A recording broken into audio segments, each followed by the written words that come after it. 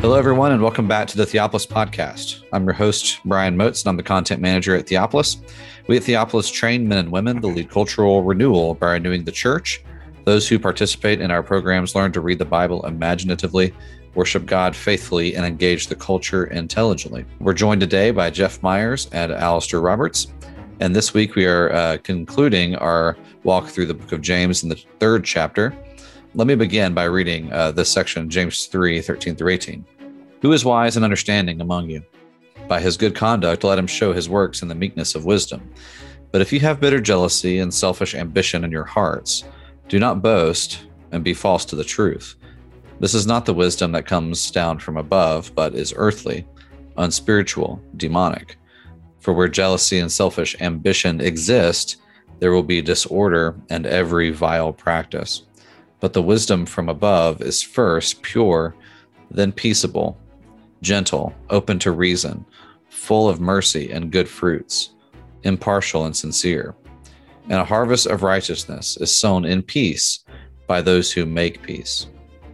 So James's hearers are in a difficult situation. They're suffering violence from persecutors and are in these exiled communities. And in this context, James wants his hearers to show themselves to be a controlled people. It's really one of the main themes of this book, control and maturity.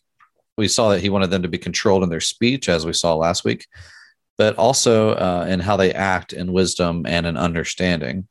So the question that James is addressing here is, how are these Jewish persecuted Christians going to respond to the persecution in their midst?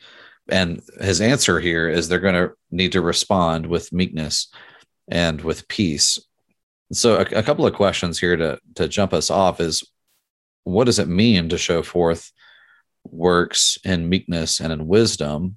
They probably know that the meek will inherit the earth from the Sermon on the Mount, which we've seen that James is borrowing from Matthew a lot in his letter. Is that what is in mind for James here? It seems like this is James's way of showing his hearers how they are to conquer, how they are to overcome in the midst of all of this persecution, is through wisdom and control and meekness. So what does that mean to show forth meekness and wisdom? And is that what's in James's mind here?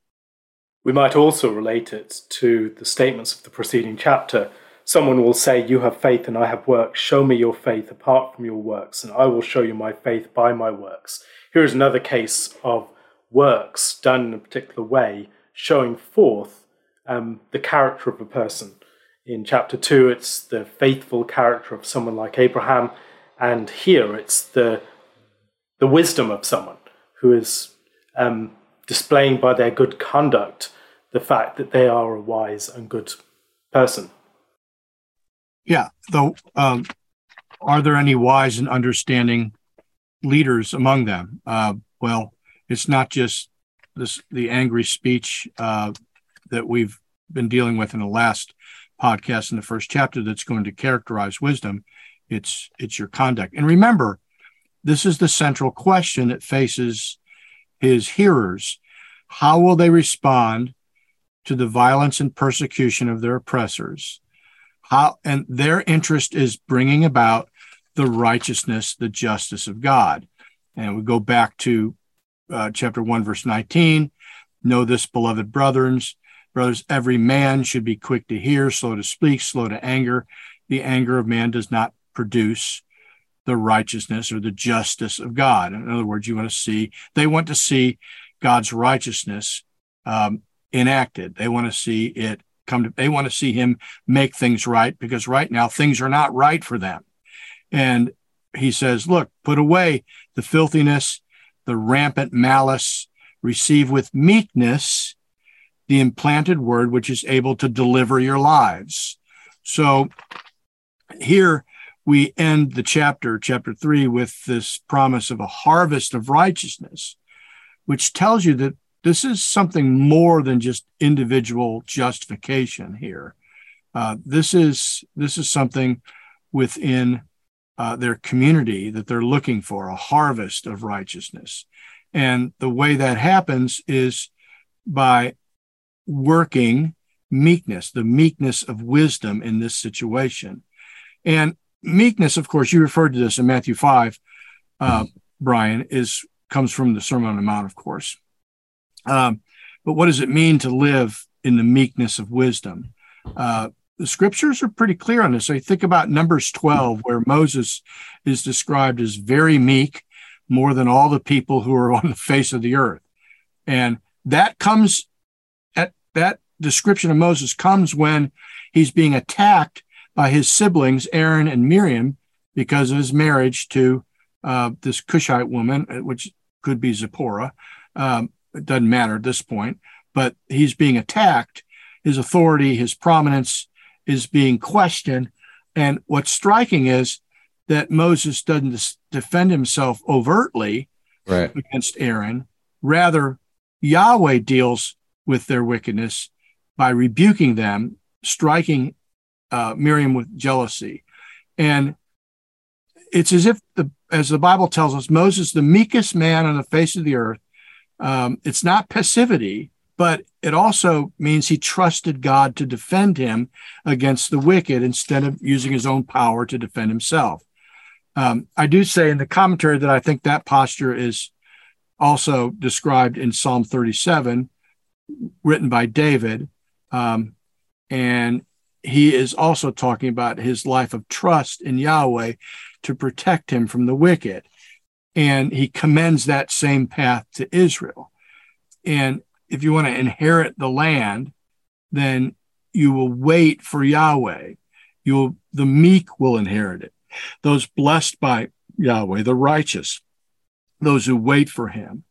That means, I think, for these people, for us, meekness requires maintaining one's trust in Jesus and his promise of righteousness and justice in the midst of violence and evil, but we're going to trust him for protection and vengeance against our enemies. And that's the issue. That's the big issue in James, I think, is seeking vengeance. That's why you have all this language in verses 14 about hateful zealotry, which is literally what it is. Zelos is the word. Hateful zealotry, political ambition, Aritheia, in their hearts. And that kind of boasting, that kind of wisdom is not wisdom. It's unspiritual, it's demonic. And so you have this contrast between meekness and patience and waiting and trusting in Yahweh. And James is going to say in James chapter 5 that they know that a judgment is on the way. They need to just be patient. It's at hand. Don't try to enact it yourself. Contrast between that attitude and the zealotry, the selfish ambition. And that's not going to produce a harvest of righteousness. Rather, it's going to produce anarchy, disorder, every vile practice. That's the contrast here. How are they going to behave in meekness, or are they going to behave according to the characteristics of the zealots in their insurrection against Rome? A continued theme within James as well is knowing how to read people, knowing how to read yourself, to discern the character of your own heart, and then to discern the character of other people. And this can take many different forms. So in chapter 1, there's a lot of emphasis upon what is true religion. What is it to be a truly religious person, someone who is truly given to the word of God? In chapter 2, it's how do you discern your brothers? How do you recognize your brothers without falling into the sin of partiality? How do you discern true faith within yourself and within other Christians? In chapter 3, it's the question of leadership. How is a leader to be discerning of themselves and their place within the body and the damage or the good that they can do? And then towards the end of the chapter, it can be the question of how do you discern those people who are fitting leaders within your community, those who are wise and understanding among you? How would you recognize them? How would you choose them? And then later on, it's what are all these troubles within your congregation being caused by? How do you discern the troublemaker? And then how do you discern those people who are your adversaries outside of the church? How do you truly understand their character, their destiny, and view them aright. And with wisdom, so much of wisdom is about being able to trace character back from the fruits of people's actions, and to recognize the connection between the tree and the fruits that it bears. And throughout the book of James, James is equipping people in a situation of crisis and pressure to be able to discern their own hearts, to be able to discern other Christians in the right way, to be able to discern those people who are opposed to the gospel of Christ, and then also to be able to recognize good and bad leaders, and to appreciate those things that are going to be causing trouble within the church and where they arise from. And these are skills that are perennial. We always need these. There's never going to be a time when the church outgrows the necessity of these things. There's an article posted on Theopolis by this guy, Garrett Sousey, called Warhorse Meek, that I found really helpful a few months ago when we posted that. He does talk about the Sermon on the Mount and other texts such as Proverbs 16:32, which says that he who is slow to anger is better than the mighty, and he that ruleth his spirit than he that takes a city. And he goes on to, he also just says in Matthew 11, take my yoke upon you, learn from me, for I am meek and lowly in heart. And you see Jesus as living these things out that we've been talking about in the Gospels. But I think his description of meekness is quite helpful. He describes it as that of a war horse who only follows the instructions of his master. So something great and powerful, something that could kill you, that could do a lot of seemingly powerful things, and yet is under the service and in service of its master. And we see these types of things all throughout the book of James, with these themes of control, especially as we saw last week with the tongue. The tongue can do so many things. It can set on fire entire forests, and it can direct a giant ship. And yet Christ's people are called to be meek, which is to have all of that power and yet keep that power in control, but also know when to release that power, when to turn over tables, when to rebuke, when to let some of that power show itself. And that is why I think wisdom is so key here in verse 13, is that these things in the potentially too young or the immature or those who lack wisdom can be quite dangerous and can prove to be really destructive in the life of the body, especially when you pair it with these things like, this passage isn't just talking about the outsiders necessarily who are coming against them, but things like bitter jealousy and selfish ambition. These things can happen even against brothers and sisters. And if you live in a way that is not meek and that is unwise, great destruction will come upon the church. It's funny you mentioned the Warhorse article, because I read that and remembered that 40 years ago, I'm getting old. I don't remember a lot of things, but I remember when you were born 40 years ago. No. I was 25 years old. And I listened to some cassette tapes of Rushdoony. And there's a series on the Sermon on the Mount, on the Beatitudes. And in his talk on meekness, I remember him describing meekness in a way that just has always stuck with me. And it says, like a horse that's broken to harness, so that meekness is being broken to harness. And if a horse, of course, is not weak, but if he's meek, he's been broken. And so he's able to, his strength is able to be guided by his rider. And he was relating that to the way God breaks us and uses us, not to crush us, but to make us stronger and mature. I think something like that obviously is also going on here. I will say in the commentary, I talk about a couple of the words that are used here, a couple of the terms that James uses, especially in verse 14. So if you have bitter jealousy, is the way the ESV translates it, but that word is zelos. It's zealotry, if you will. And Of course, it's the word used to refer to various Jewish revolutionary movements during this time period. And there's all sorts of cabals that at the end of this time period led to the destruction of Jerusalem and the temple in AD 70. All these revolutionary groups during this time, they all shared this common belief, this commitment that look forward to a time when God would defeat the Romans and himself rule over them. In other words, he would implement justice, the righteous kingdom that he promised. But the problem is they were willing to use any means necessary, including political manipulation and violence, in order to hasten that day. I can't imagine James using this word and not tying into that whole mindset, that whole problem. The other word there is selfish ambition, which is erytheia. It's a word used throughout classical Greek for like the narrow partisan zeal of people seeking political power.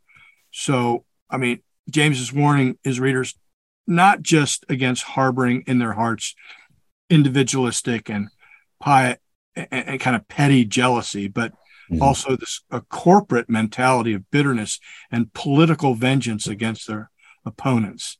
And they would have been tempted by this. These kinds of actions are easily come to a persecuted minority, and they seem justifiable and wise because we're doing the same thing, or we're turning back on our opponents the very same thing that they're doing to us. Right. That's the problem. That's one of the problems, at least. I think it's useful pastorally to see the tactics. We've done this a few times in this series, but to see the tactics that James uses when he writes to his people. I mean, a healthy and godly introspection here is quite useful. Bitter jealousy, selfish ambition in your hearts, sincerity, he brings up in verse 17, impartiality. These are things that are known by going inward. Some of us, I know at least in conversations that I've been with, some folks, when they become reformed or something, they kind of buck against the introspection that they may see in things like the Puritans. But I think leaving that altogether is not useful. James here calls us to know our hearts, to know our ambitions all the way down, and to realize in ourselves the selfish ambitions that can come up, the bitter jealousies that can be there, the insincerity, the partiality, and to act in a way that accords with God's word and was with wisdom and meekness. James, in his catalogue of the characteristics of the wisdom from above, is quite reminiscent of Paul's list of the fruit of the Spirit. But the description here, I think, is an incredibly powerful one to reflect upon. That he opens with purity, I think, is important. Purity is a theme that has often been at the very heart of James's treatment of various issues. So, for instance, religion that is pure and undefiled before God, in chapter 1, verse 27, that emphasis upon purity at the very outset, purity in the sense of being not admixed, purity in the sense of being holy, the way in which purity is like the fresh water spring that won't deceive you by giving salty water.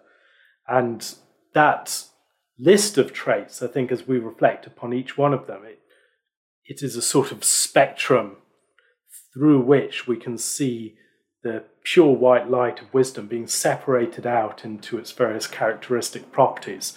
And here I think we can also consider the way that so much of wisdom is about learning where to find wisdom, how to grow in wisdom, how to develop. And much of wisdom is about moral character.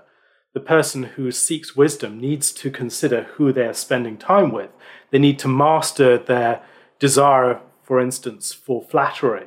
They need to be people who are willing to repent. They need to be people who are desiring the truth, even if it might lead to demands upon their lives. And all of these things here, I think, are examples of the moral character that wisdom should have. It needs to be pure. It can't be divided. It can't be characterized by a double heart that's seeking for various things, that does not actually want wisdom. It needs to be peaceable. The more that wisdom is characterized by conflict and antagonism and a desire for that, the more it becomes reactive. It's not able to understand and to take things on board. The more angry and aggressive it becomes, the less able it's to receive things. So it needs to be gentle. It needs to be open to reason, to be tractable to arguments from other sides, to be able to look at and consider its faults, full of mercy, not wanting to crush people, but to hear them and understand them. Good fruits, it needs to actually yield action. It needs to yield something that shows its character. And if wisdom is true wisdom, it will do that. It needs to be impartial, not judging by prejudice and appearance, as we've seen in chapter 2, but it needs to be concerned about what is true, what is right, what is just, and it needs to be sincere. There's so much poisoning of minds by cynicism, for instance, within our day and age, where people are no longer sincere. They're thinking cynically about themselves and about other people. They're always addressing the world and other aspects of their lives with suspicion, with doubt, with distrust. And that sincerity is something that is incredibly powerful. And then that culminating statement, the harvest of righteousness is sown in peace by those who make peace, that wisdom at its very heart is creative of and pursuing peace. It wants to be peacemaking. And all of those characteristics, I think, are ones that we can so easily forget. And as a result, we lose the ability to find the true wisdom that is at the heart of the quest of James, the person who wants wisdom and is seeking wisdom. This is what it looks like when you find it. Yeah, and Alistair, you mentioned those metaphors. I think it was the last podcast, that those powerful metaphors that James uses. And here's another one, sown in peace, the metaphor of seeds sown, so that everything mentioned in verse 17 is like seeds.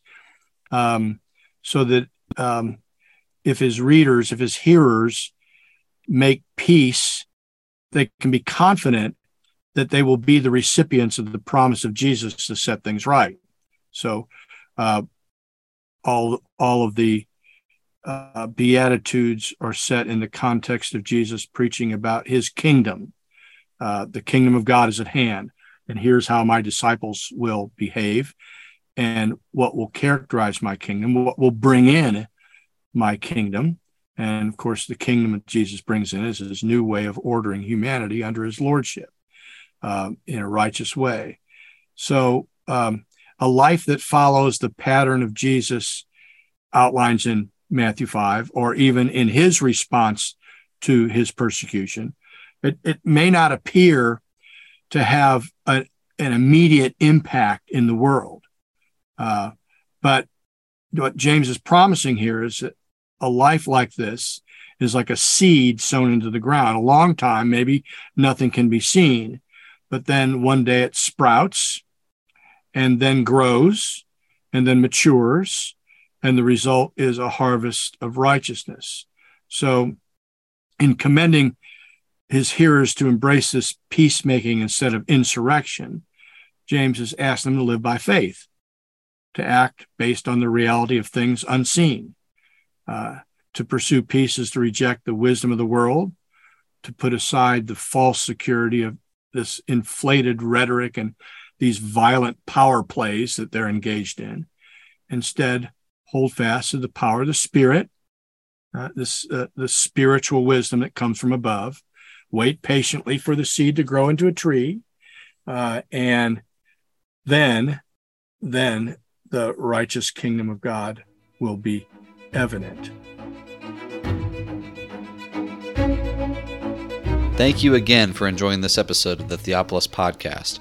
For more information and for more content from Theopolis, you can check us out online at theopolisinstitute.com. We release new articles every Tuesday and Thursday on our blog, so you'll want to make sure to look out for those.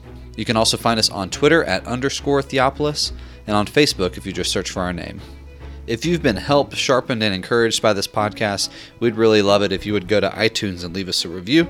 It just takes a few seconds, and it really will help us along in getting our content in front of new listeners. That's all for now, friends. We really look forward to being with you all again in the next episode. And as always, thank you so much for listening.